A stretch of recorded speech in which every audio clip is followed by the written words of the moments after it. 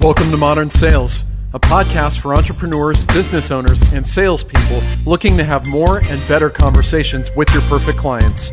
You'll get a healthy scoop of psychology, behavioral economics, and sales studies to help you create win-win relationships. I'm your host, Liston Witherell, and I'm pleased to welcome you to Modern Sales.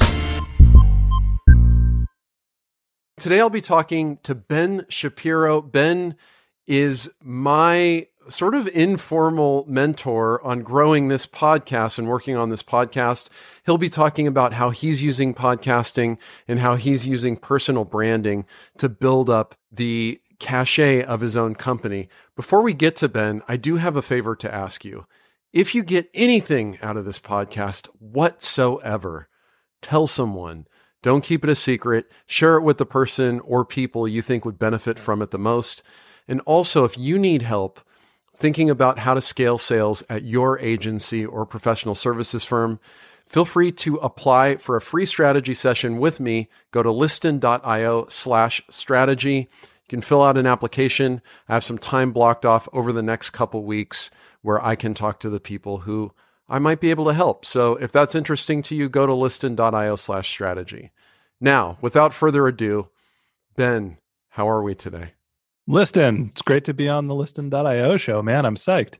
It's good to have you here. I have to say that you haven't publicly taken any credit for what's going on with my podcast, but I think you should take some. So I just wanted to take a moment here to acknowledge that because of your urging, I have spent quite a bit of time, energy, and money growing this podcast. So thank you. Well, I hope it's generating a great return. You mentioned in the intro, which was very kind, that I was an informal advisor to helping you grow the podcast. And I feel the same way. We met through your cold outreach. I actually looked back because I'm starting to do some of that myself. And with somebody that's on my team was giving examples of people that do a good job of cold outreach. And we didn't know each other 6 months ago. And now we've met each other, talked a couple of times, have bounced a bunch of ideas. And I consider you my informal, growth sales advisor as well. So it's just nice to be able to connect with people that are like-minded. And I'm glad to hear that the podcast has grown well and you've helped me out a ton. So happy to be on the show. Awesome, man. Well, I'm really happy to have you here. And I know the listeners are going to get a ton out of this today. So just by way of introduction, tell us a little bit about yourself, a little bit about your company and what you do. My name is Benjamin Shapiro. My company's name is Ben J. Shap LLC, and I'm the host of the MarTech podcast, which is the top-ranking podcast for the keyword MarTech on Google and in iTunes. Actually, today, we cracked the top 100 for business podcast. Oh, awesome. Yeah, I know. I'm super psyched. I've actually only been doing the podcast for about 6-7 months. So it's a content strategy and a content business that I run that does lead generation for my consulting practice. And it's also my long-term strategy where eventually I want to build up that podcast audience to the point where I have a stable revenue stream coming from podcasting and my consulting business as well. So kind of serves multiple purposes for me. I'm curious, let's just get nerdy right off the bat here. Now I'm just prying for my own purposes. How do you know that you are the top ranking podcast for the keyword MarTech? A couple different reasons. First, you just Google MarTech podcast and what comes up, we're the first ranking keyword. And if you do it in private mode, you don't get Google changing the search results to understand what your needs are. They don't look at your search history. It's a private browsing. So from an SEO perspective, we've built enough content up over the last 6 months. And I say we because while it's my show, I'm the producer, the director, the host, whether it's through Upwork or whether there's other people that are helping me. There's my editor, 4 or 5 people that actually work in the production of the show. And I just don't like taking credit for everything. So we built a lot of content by transcribing all of the podcasts that we've recorded, by writing show notes and trying to title things in a way that feed all into MarTech content. And Google's sort of gravitated to our blogs for MarTech podcast. And then sort of the same thing when you look in the App Store and you just search for the term MarTech, we just show up first. Let's take a step back now. I know your whole story, obviously, but for the listener, why did you start this Martech podcast? You've been doing consulting, you've been really successful at that. And rather than growing an agency, you're now focused on personal branding and you're focused on getting this podcast out into the world. Why that strategy? What was your thought process? I'll take it a step back before starting the Martech podcast and just give a quick recap on how I started getting into consulting. So my background was in marketing. I worked at eBay for 7 years in business development and SEO. I left to run my own startup. My girlfriend at the time said she was open to taking a promotion to fiance, but I had to go get a steady paycheck.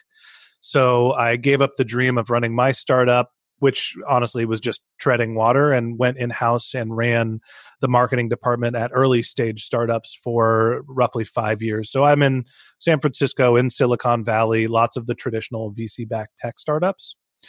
And I got really tired of the grind of the early stage tech startup. When you're not the founder, there's not a huge carrot in front of you.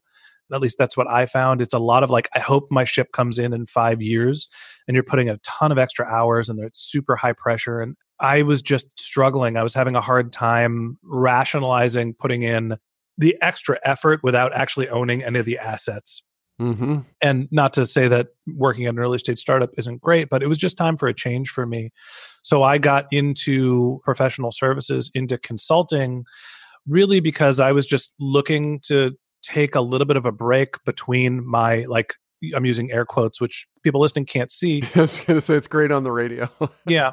Air quotes, my real job. And I was taking on short-term projects till I found what I wanted to do next.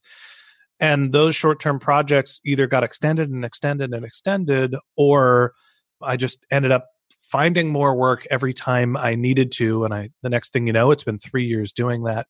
So I hit a point in my consulting business where I realized that I can have predictable income over a long period of time, but it's challenging to deal with the ups and downs of you're on a project, you're off a project, you're on a project, you're off a project. And so I wanted to try to build some sort of a secondary stream of revenue that I could monetize that would help me with lead generation. And it got me thinking about what a content strategy would be. And honestly, the reason why I got into podcasting is because I'm not a great writer. I know good content when I see it, and I'm probably a better editor than I actually am a writer. My last startup was a video guitar lesson website, so I'd done enough video production to know that it's expensive and time consuming.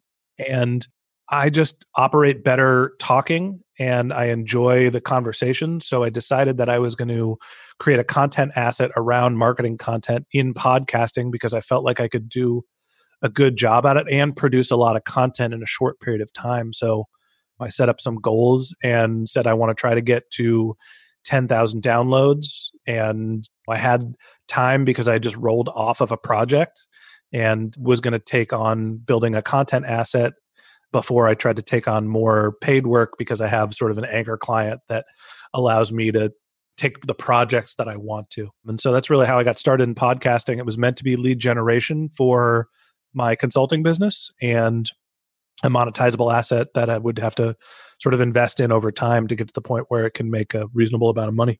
And so you said something interesting there. You said you started the podcast as a way to attract clients for your consulting business. So create market awareness, build trust, credibility, but also to monetize. So do you see your podcast as a new source of revenue to sort of diversify your income beyond consulting? And how do you think about that? Yeah, that's the long-term plan for me, because consulting has been volatile. And I'll preface this with, I am primarily a one-man shop. Like, I have a couple of people that help me hourly. I would love to bring them on full time, but consulting hasn't been consistent enough for me to take on that overhead. At the end of the year, I have a pretty good sense of what I'm going to make, but I can't tell you quarter to quarter. Right. And so sometimes I'm working on 2 projects at once, and sometimes I have 3 months off. And I'm now to the point where I have one anchor client, which I'm like, I know I'm working for them next year, which allows me to deal with the volatility pretty well. But yeah, the content asset was meant to be something where if I can build it up and build a following, my thought is I'll have a more predictable lead stream for my business.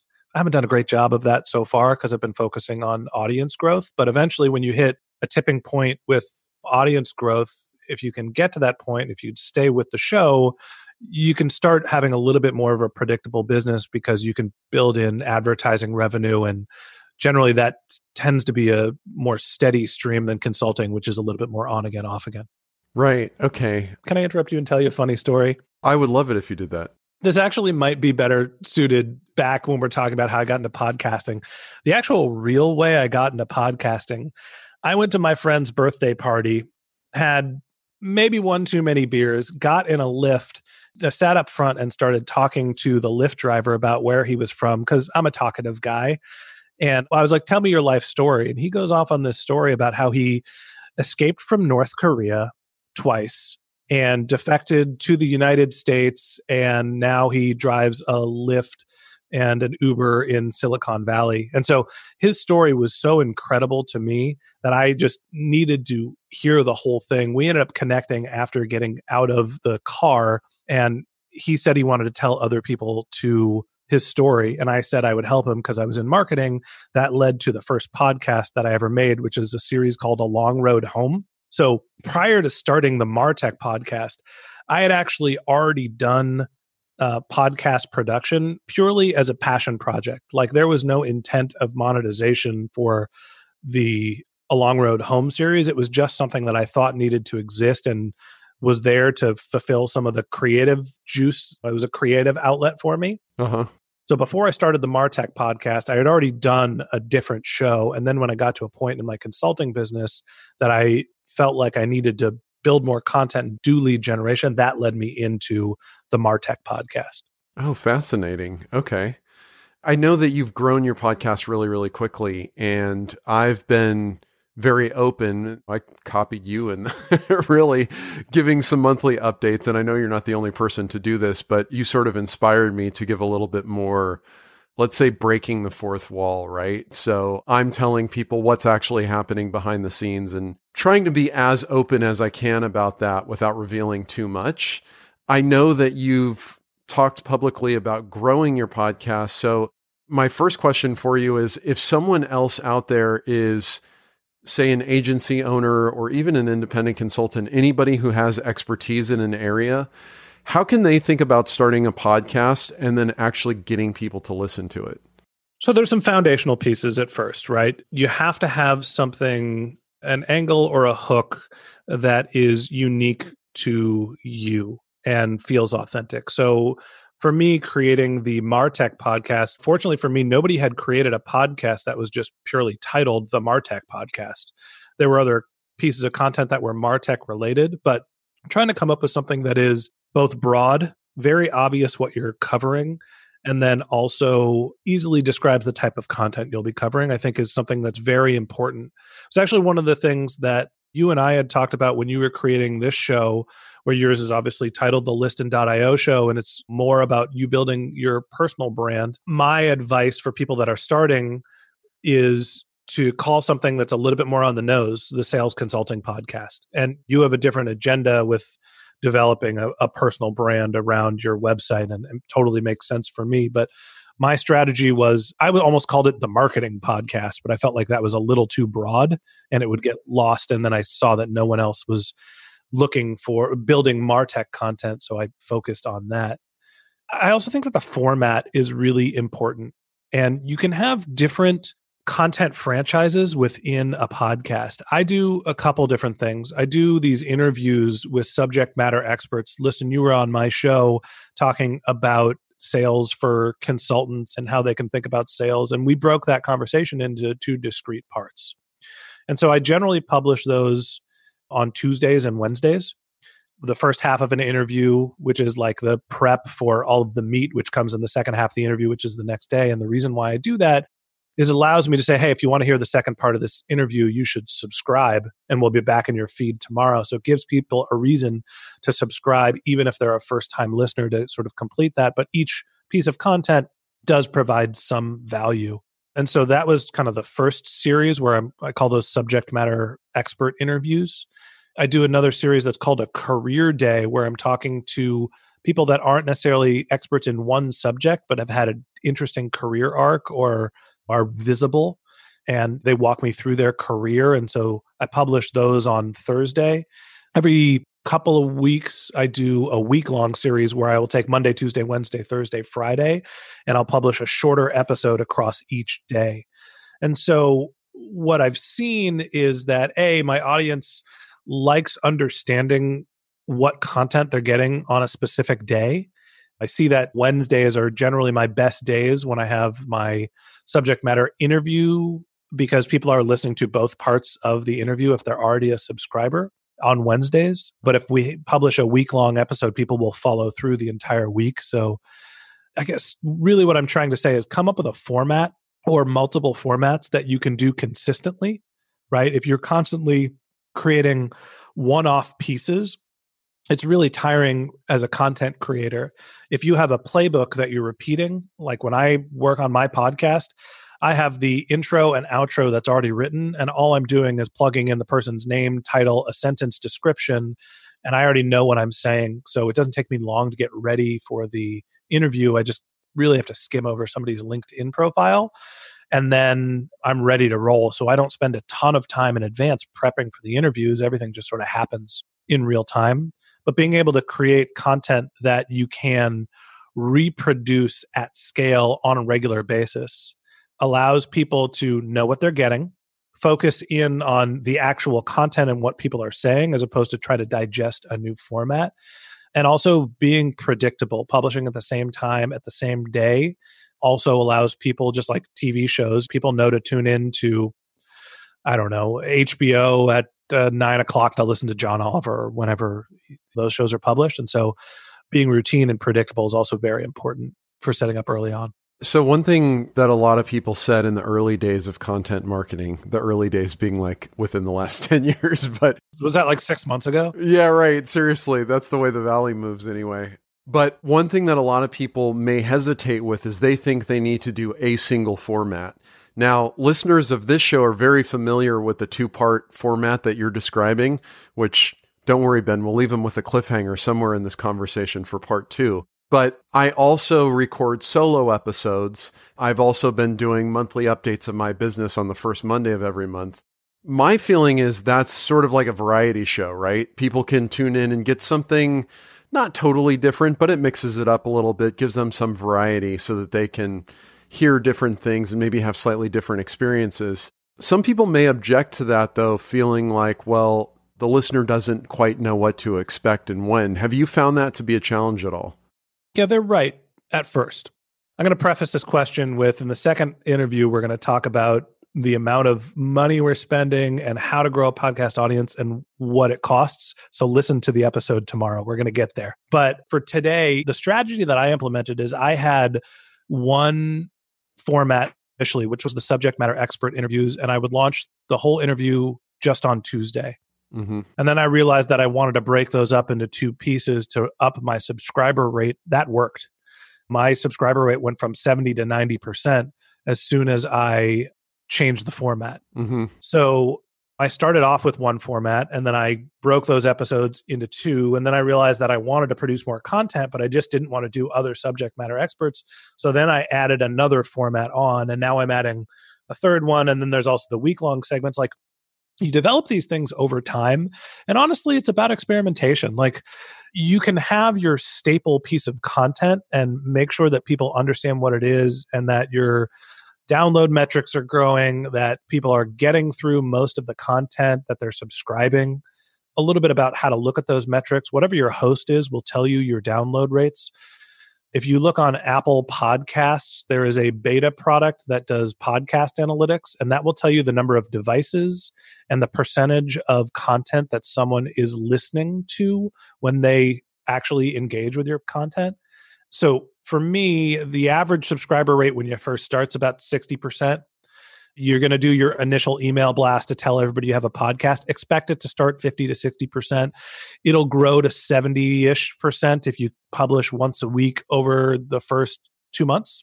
And then as you continue to grow, it gets up into the 90s if you're producing really good content.